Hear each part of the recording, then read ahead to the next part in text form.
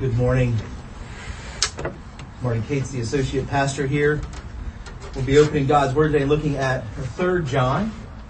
If you were with us last week, we started looking.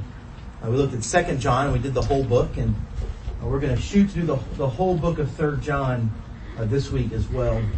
I know you're thinking, but Marty, you said 2 John was the shortest book, so that means 3 John's got to be long. It's not. It's only 2 verses longer. It's just 15 verses. We can make it through it. You'll still make your lunch appointment, I promise. And we'll get a chance to hear from God's Word together this morning.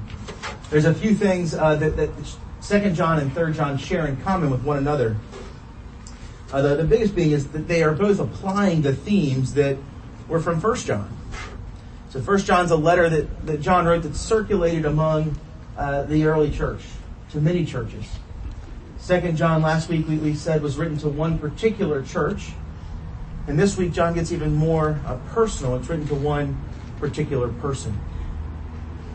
And so I think this morning, as we look at this personal letter, what we'll see are some themes and things that we can apply to our life today. Would you join me in prayer before we open God's Word together? Heavenly Father, we come this morning rejoicing. You've given us your Word. Rejoicing that you've given us what we need to know you in salvation. I pray this morning that you would use your word to instruct us and encourage us, to convict us, and draw us to repentance. You would use it, we might see the beauty of the cross more clearly and greater. You would use it, we might fall more deeply in love with you, and pursue the things of your kingdom with greater obedience and fervor. We pray all this in the name of Christ Jesus, our Savior. Amen. If you're willing and able, would you stand as we read together this morning John's 3rd letter?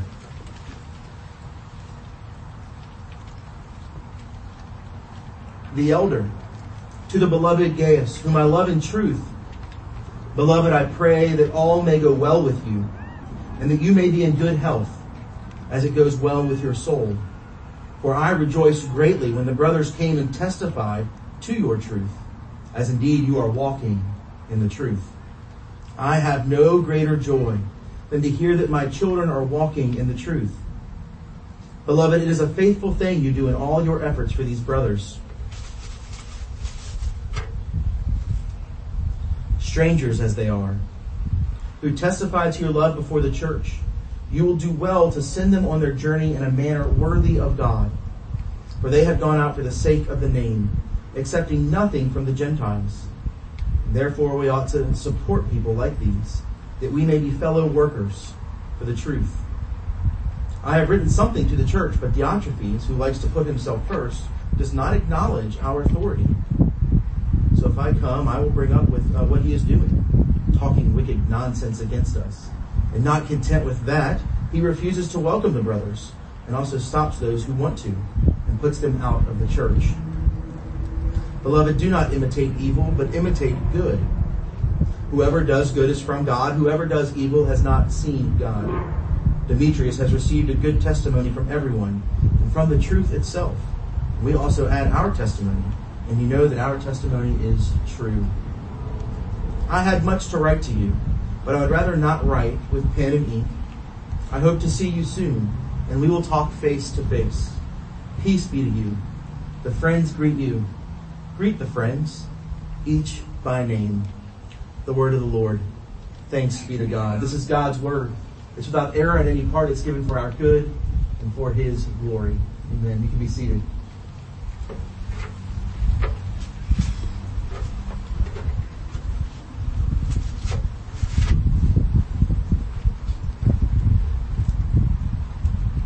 December 22nd, 2020. I stared death in the face. We were preparing for my in-laws to get into town for Christmas. Meredith had in her mind that later that day she would make Christmas cookies with our daughters. I had it in my mind that I was going to be an unbelievably good husband. And so I got up and I went downstairs to the oven and I put it on the clean cycle. The door locked and it began to heat up and began to do its job. She'd been complaining about how dirty the oven was for a long time. And today was the day I was going to fix it. Maybe an hour and a half later, she came upstairs and said the oven was off. And I responded, it's probably just taking a break. I like to take a break. I get tired too when I'm cleaning. And I went downstairs a little while after that, and it wasn't just like off, like there was no anything on the display. No numbers, no time, nothing. And the door was still locked, and it was no longer hot. And I thought to myself, what have I done? I've ruined Christmas. And Meredith was staring me in the face with these eyes that said, I'm in trouble. Because we hadn't cooked Christmas cookies, and we had a Christmas dinner. And so I set out to fix it. And my first option was, I'm just going to go buy a new one. She doesn't like this one anyway. I'm just going to go buy a new one. So I went to Lowe's, and I went to Home Depot, and I went to the appliance shop. I turned to Facebook Marketplace, and I went to the everywhere I went, well, we don't have anything in stock. The appliance shop was like, well, I've got one in stock, but the earliest delivery and install date I have is the 28th. I was like, well, that doesn't do me any good. Like that still leaves me in trouble when I go home. So I did what anyone would do. I went to YouTube. You've done this. Something that's broken, you think, I'm going to fix it. So you go to YouTube and you find the tutorial and somebody is there and they're walking you through step by step. And it's that first one, right? You type in the problem, you click on that first link, and as you're watching it, you're going, there's no way this works. Not a chance. And so you watch the tutorial all the way through, and at the end, they finish what they're doing and they plug it back in and start the car up, whatever it might be, and it works. And you're sitting there dumbfounded at how backwards it seems or how simple it seems. Well, that's how I felt with the oven. So I went in and I did what the tutorial said to do. And if our house burns down because of something Meredith's baking, it's not because she burned it. It's because I bypassed the high temp fuse that cuts it off when the oven overheats. It's a safety feature, but we don't have that any longer. But the oven works perfectly right now. But it doesn't seem like it should work like that. We've got a letter it's a personal letter that John's written to Gaius. It's not a letter like 1 John that's circulated among the church. It's not a letter that's even written to a church. It's a personal letter. And as we read it, we have to wonder, what are we getting from it? What are we learning here from this personal letter between what seems to be two friends? In a lot of ways, what John is doing for us, he's outlining in a lot of ways how we rid the church of evil. But those same principles help us rid not only the church, but our own hearts. Not only our own hearts, but the world of evil. He gives us 3 steps for ridding the church, ridding the world of evil. The first step is a step of hospitality, of radical, uniquely Christian hospitality. And I give it those qualifiers because what we think of as hospitality today is not the picture of the hospitality that the early church practiced. But we see this radical hospitality throughout this letter. We see first that it's personal, right? I mean, John is getting reports from these strangers that have ended up in Gaius' house about what? Well, about Gaius' character, about his walk with Christ. He's getting this report from these strangers that have stayed with Gaius that what? That he's walking in the truth. If you remember, walking in the truth means he's walking in a Christ-like manner. He understands and has a fellowship with Jesus and has the Spirit of truth in him. And so he is living out the gospel before these brothers who have come to stay with him on their journeys. It's this radical personal hospitality. And you might be thinking like, well, I let people in my house and I have people over and they know me. I've stayed on lots of couches. I've stayed in lots of guest rooms. I've stayed on quite a few floors, some with an air mattress, some without. And there are few people who I've stayed with that I could come and stand before you and testify that they're walking in the truth, that I didn't already have a relationship with. Because these are strangers that have just spent some time with Gaius and are now testifying that he's a Christian. He's walking in the truth. Maybe a handful of folks I've stayed with that have lived the gospel out so publicly, so forward, that just by being around them for a day or a week, I could come and testify before you and before the church that they're walking in truth. But Gaius has lived his life in such a way before these men that they're testifying to the church and to John as they've reported back that Gaius is walking in truth. It's a deeply personal hospitality. You might think, well, Marty, our hospitality can be deeply personal too. Christine Pohl is an author. She's a professor. She wrote a book called Making Room, Rediscovering Christian Hospitality. It's a history of what hospitality has been throughout the history of the church. And she describes it and says that it is a personal, face-to-face, merciful ministry to people. Personal, face-to-face, merciful ministry to the cast-offs, to the have-nots. And then she goes on to say that sometime in the 1700s, uniquely Christian hospitality lost its uniquely Christian aspects. And it began to look like the hospitality of the world, the one of mutual benefit for political or social or economic reasons. And when it moved towards that, it became less and less personal. Because you begin to worry about, are the people that I'm having over, the people that I'm going to, people that I'm spending time with and recreating with, the people that I'm eating with, talking with, what benefit are they giving me for this? And that's the hospitality that we really operate in today. That's the hospitality that we live out of. And so most of our hospitality means that we're not really letting people in too close. We're not really living out the word hospitality as it is, which is to make someone who's a stranger into family, as Gaius has done with these brothers on their journey. But it's not just that it's personal. It's risky. It's a risky hospitality. One, he lets strangers into his house. Don't do this. A terrible idea, right? I mean, I grew up here in stranger danger. I tell my daughters the same thing. Now, you've seen them here. They don't look at any of you like strangers. They walk up to you and ask for things or, want you to pick them up or push them on a swing. But they know this is a safe place. But if you watch my oldest daughter as we send her down the street to her friend's house to play or whatever, if a car comes by and slows down to talk to her, she moves across the ditch into a front yard to put distance between her and the stranger. Stranger danger. And Gaius is saying, come on in. It's not just that he's saying, come on in. There's something here in this passage that lets us know that Gaius isn't the strongest guy right now. Right, John says, what about him? I hope you are in good health, as your soul is. And then he reports the brothers that stayed with him reported not only back to John that he's walking in truth, but to the church that he's walking in truth. Why do they have to report it to the church?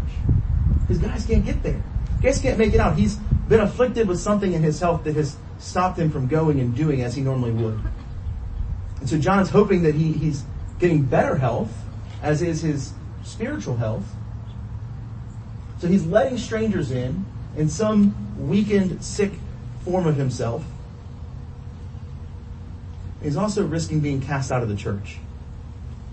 Verse 10, Diotrephes is he's been speaking these evil things, but then it says he's not content with that. He refuses to welcome the brothers. He also stops those who want to welcome the brothers and puts them out of the church. Gaius is risking being ostracized from his church because of this Diotrephes, who's some kind of leader who thinks he has control over what you can and can't do with your hospitality. We know this one. Right? If you're a student, you go to the lunchroom, you sit at the wrong table with the wrong people. When you get up from that table, you have fewer friends. If you don't remember those days, even in these days, the circles you run in, the networks you have, if you spend too much time with the wrong people outside of those networks, you find yourself getting invited less and less to participate in the life of those peer groups, of those business networks. Because you spent too much time around people that don't fit. Jesus knew this. Right? Luke chapter 7. When the Son of Man came eating and drinking, they called him a glutton and a drunkard because he spent too much time with sinners and tax collectors. When we model our lives after the hospitality of Jesus, we begin to stink like the people we're spending time around. And that's not a welcome thing in some of our own peer groups, some of our own communities. And yet that's the call of the Christian faith. This radical hospitality. And then the third part is that there's a great cost to this. Now, the scriptures don't tell us this part. I just know it because when I have people over to my house, my grocery bill goes up. When I take someone out to eat, the bill is larger than if it was just me and my family. I've got 3 little girls. They don't really eat a lot.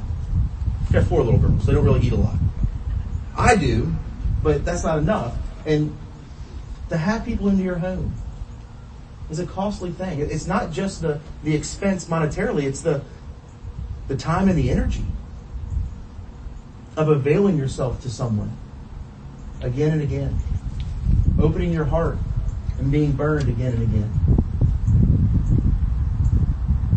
It's costly. Edith and Francis Schaeffer, who shaped so much of the Christian world we live in and thought on how to engage the world, said this about their first year of marriage. All of their wedding gifts, all of them, either broken or destroyed because they are constantly having people into their homes to live among them. And that would continue for them in their ministry at L'Abri. Who are you letting into your life? Who are you letting into your home? Who are you eating with? Spending time with? Those who can return the favor? Those who can provide some benefit for you? Or those who would only make it into your house by your invitation? Into your life by you letting down your guard? Look, we don't live in the time of the early Christians. Travel is different. I hope you don't, maybe you still travel the same way. You walk or take a horse and carriage somewhere or a cart with a donkey. And when you get tired at night, you either, have a tent or you find the closest farmstead and knock on the door and ask if they have a place to stay. No, we drive, we stop at hotels and motels. So we've lost a little bit of the ability to practice this in the same manner that Gaius would have practiced it. But it doesn't mean that we can't have the same heart of radical hospitality. Who are you having over for your supper club? Your monthly night out for dinner? Is it your peers and the people like you that you share so much in common with? Or is that young family at church with the crazy kids, like my Tasmanian devil named Anna Clarence, who might break something? Is it the single mom or single dad? Is it the widow? Who are you letting in your life? Those you're comfortable having in your home and in your life, or those with whom it might take some work? Radical hospitality by itself has been known to topple empires, governments, dictators. Constantine Christianized Rome, they said, right? He made the Christian religion acceptable and practiced, and for him it was his religion. But not long after him came one of his grandchildren, Julian. Julian they called the apostate. Julian the apostate.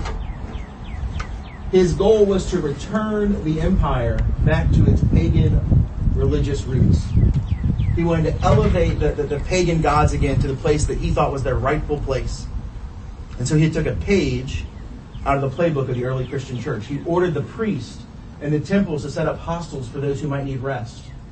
He ordered grain and wine to be given and distributed to the poor. And his rationale was this: it is disgraceful when no Jew ever has to beg, and the impious Christians support not only their poor, but ours as well. All men see that our people lack aid from us. And he went on to say, we can't make any progress against these Christians as long as they're not only ensuring that there are no poor among themselves, but also caring for our poor. They take our children off the trash heaps that we abandon. They feed our poor. They even tend our graves. We cannot make progress as long as they show this kind of hospitality. Church, may that be true of us. Amen. May those who would seek to banish God from every public corner, those who stand against the gospel, may they say, we can't make any progress as long as those darn people at Sycamore Presbyterian Church keep living out this radical, countercultural practice of hospitality. As long as those people continue to show kindness to those we despise. If we quit belly aching about our political situations and realize that you can't legislate against kindness and love and peace and patience and compassion. Amen. That's the radical hospitality that Gaius lived, that John is calling us to in his word. But it's not just radical hospitality that we're being called to. It's also that we have to confront evil when we see evil. When something would undermine the gospel and harm the bride of Christ, we have to be willing to speak into it. What does he say? He says in verses 9 and 10, I've written something to the church, but that rascal Diotrephes has to make himself first. He doesn't acknowledge our authority, so if I come, I will bring up what he's doing. He's talking wicked nonsense against us, and not content with that, he refuses to welcome the brothers and also stops those who want and puts them out of the church. John's saying, I'm coming. Right at the end of the letter, he says, I'm going to stop writing now because I want to see you face to face and talk face to face. So I'm coming to see you guys. I'm coming to your town. Get my bed ready. And when I'm there, Diotrephes and I are going to have a little talk. And I'm going to have to give him a little apostolic butt whooping. Because he's risen himself up as some kind of arbiter of what the church can and can't do. He's got his own preferences and how he thinks things should be run.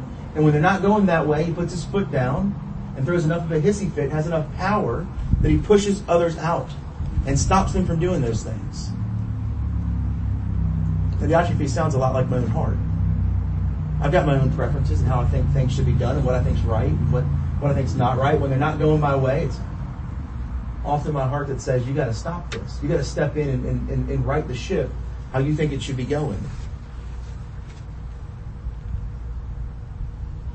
We all have our preferences. We all have the idea of how we think things should go and shouldn't go. But we need people like John who are willing to remind us, to call us back with the truth, and to point out when what we're doing is undermining the gospel. When what we're doing is harming the bride of Christ. We've got to confront the evil, the sin in our own hearts, in our community.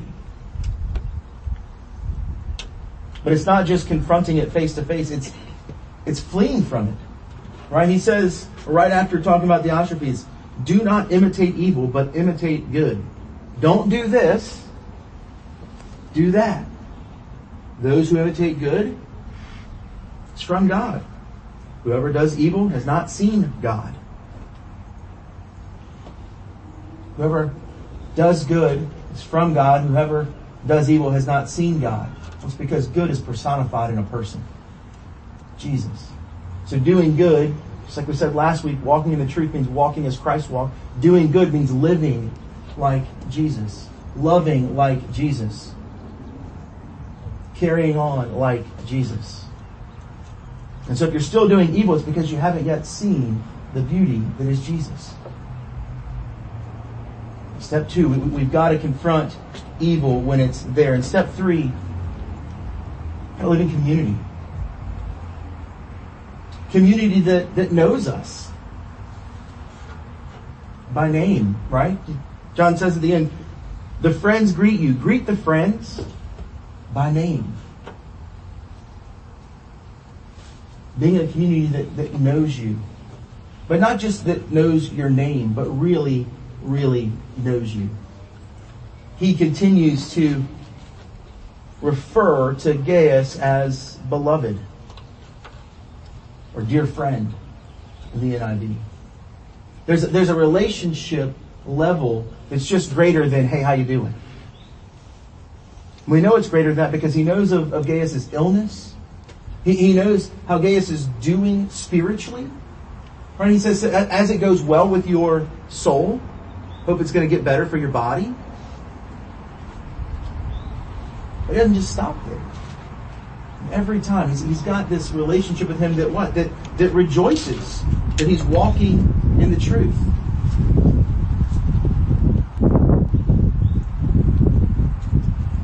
Men, do you have somebody like that in your life? And I'm going to pick on you a second because I think women do this better than we do. Have folks in their lives that they know well. Not just that know they need to pray for you because your foot hurt or you threw your back out or you're sick, but that know how you're doing spiritually. That know when you're struggling with temptation and sin. When you're depressed. When you're doubting and walking away from the Lord. That know you well enough to know your heart. Do you have a gospel gang? Do you have folks in your life who are your living models? You have folks in your life who are dead, but their words still encourage and equip you. You know, we're reading Gentle and Lowly this month, and Dane Ortland's fantastic. But a lot of what he's writing is coming from the Puritan tradition. He's writing in that tradition. There's old dead guys whose books are dusty on our shelves, have words that open up God's Word to us. Your gospel gang needs old dead guys in it. Old people who have passed and written things that still speak encouragement to us. You need praying friends. As John prays for Gaius. And you need fanny kickers. When you get out of line, they come along and they kick you in the fanny and remind you, get back in line. Get back and walking in the truth. Imitating good and fleeing from evil. And those of you that are older, you need proteges. You need somebody younger than you that you're pouring into in your gang. John and Gaius have that kind of relationship on some level because he says what? I have no greater joy than to hear that my children are walking in the truth. We have no reason to believe that Gaius is the blood son of John. But on some level, John sees himself as a father figure to Gaius. And so he rejoices. I know no greater joy in my life. As a kid, even till the last year, to hear the words from my father that he was proud of me. Didn't matter if it was because I got an A on a test, or if I was in the t-ball field and I hit the ball and I could hear his voice distinctly over any other in the stands. There's something about knowing his joy in me that grew my joy, that spurred me on. It's the kind of community that we need to work the evil out of our own hearts, to root it out of our own churches, to root it out of the world. A joy that comes from knowing someone else rejoices You've heard me talk in the past about this television show that I really enjoyed this past year, Ted Lasso. If you haven't seen it yet, I'm going to ruin it for you. You won't even need to see it again. It's okay. I'm going to give you a quick, very brief synopsis. He's a American football coach who's hired to go coach an English soccer team at the highest levels. But the thing is he's hired by this woman who got the team in a divorce settlement, who hates her ex-husband. So much so that her goal is not to see the team succeed, but to fail so miserably that it will ruin and hurt her ex-husband. So you got Ted. He's just as Midwestern as it comes. And he shows up and he just continues to live out this kindness. The very first morning of his job, he shows up and he has this little box and it has biscuits in it. Now they're cookies. It's England, so they call cookies biscuits. It's weird, I know. But they call them, they're biscuits. And he labels this time, biscuits with the boss. And she hates it. She informs him she doesn't have time for biscuits with the boss. And she puts them down, and he is leaving and says, well, I'll see you tomorrow for biscuits with the boss. And she's like, you're not kidding, are you? He's like, you betcha. And then she picks up the biscuit and she takes a bite, and her face says it. It's the best thing she's ever tasted. And she spends almost every time they're together trying to figure out where he's gotten these biscuits from. And then there's an episode where you finally get a glimpse of where they come from. The timer dings, the oven door opens, and Ted takes them out of the oven. And he cuts them up and he puts them in a little takeout box to take back to her.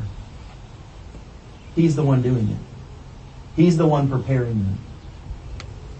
And by the time you get to the end, when she finally comes forward and says all the horrible things she's done to set up his failure, it's his kindness. It's his love that has pushed her to that.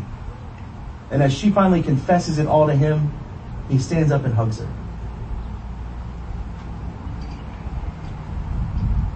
Pop culture loves that kind of story. And they got it from the greatest story. That's the story of the gospel. The continued compassion and kindness of our God, that he would prepare for us a table. That he would call us with compassion and love until we finally responded in confession. Because we finally saw him for what he is. See, to rid our hearts, to rid the church, to rid the world of evil, the hard way is the way of the cross. It's the way that Jesus walked for us. That radical hospitality that Gaius is living. He's living because he's imitating good. He's imitating the personification of good, of Christ Jesus, who left the glories and the riches of heaven to be with us, to live among us, to know our suffering and our pain, to know our brokenness and our temptation. And our temptation even greater than we do, because all of those moments that our temptation gets too great for us and we give in, he kept going. And he spoke the truth of God's word to it again and again and again. That he might go to the cross holy and righteous, sinless, for us. The way to rid the world of evil is to cling to that which is good. That which is truly good. To cling to Christ. The one who has shown us hospitality. The one who has defeated evil. And the one who opens his arms to welcome us into community with the Father and the Son and the Holy Spirit. Let's pray. Heavenly Father, we come this morning rejoicing. Thanking you for your great love for us. They would pursue us. They would leave the glories of heaven, O God, be among us, to know us. Come this morning rejoicing that Christ has walked the hard way, that we might cling to Him, for His yoke is easy. We pray this all in His name. Amen.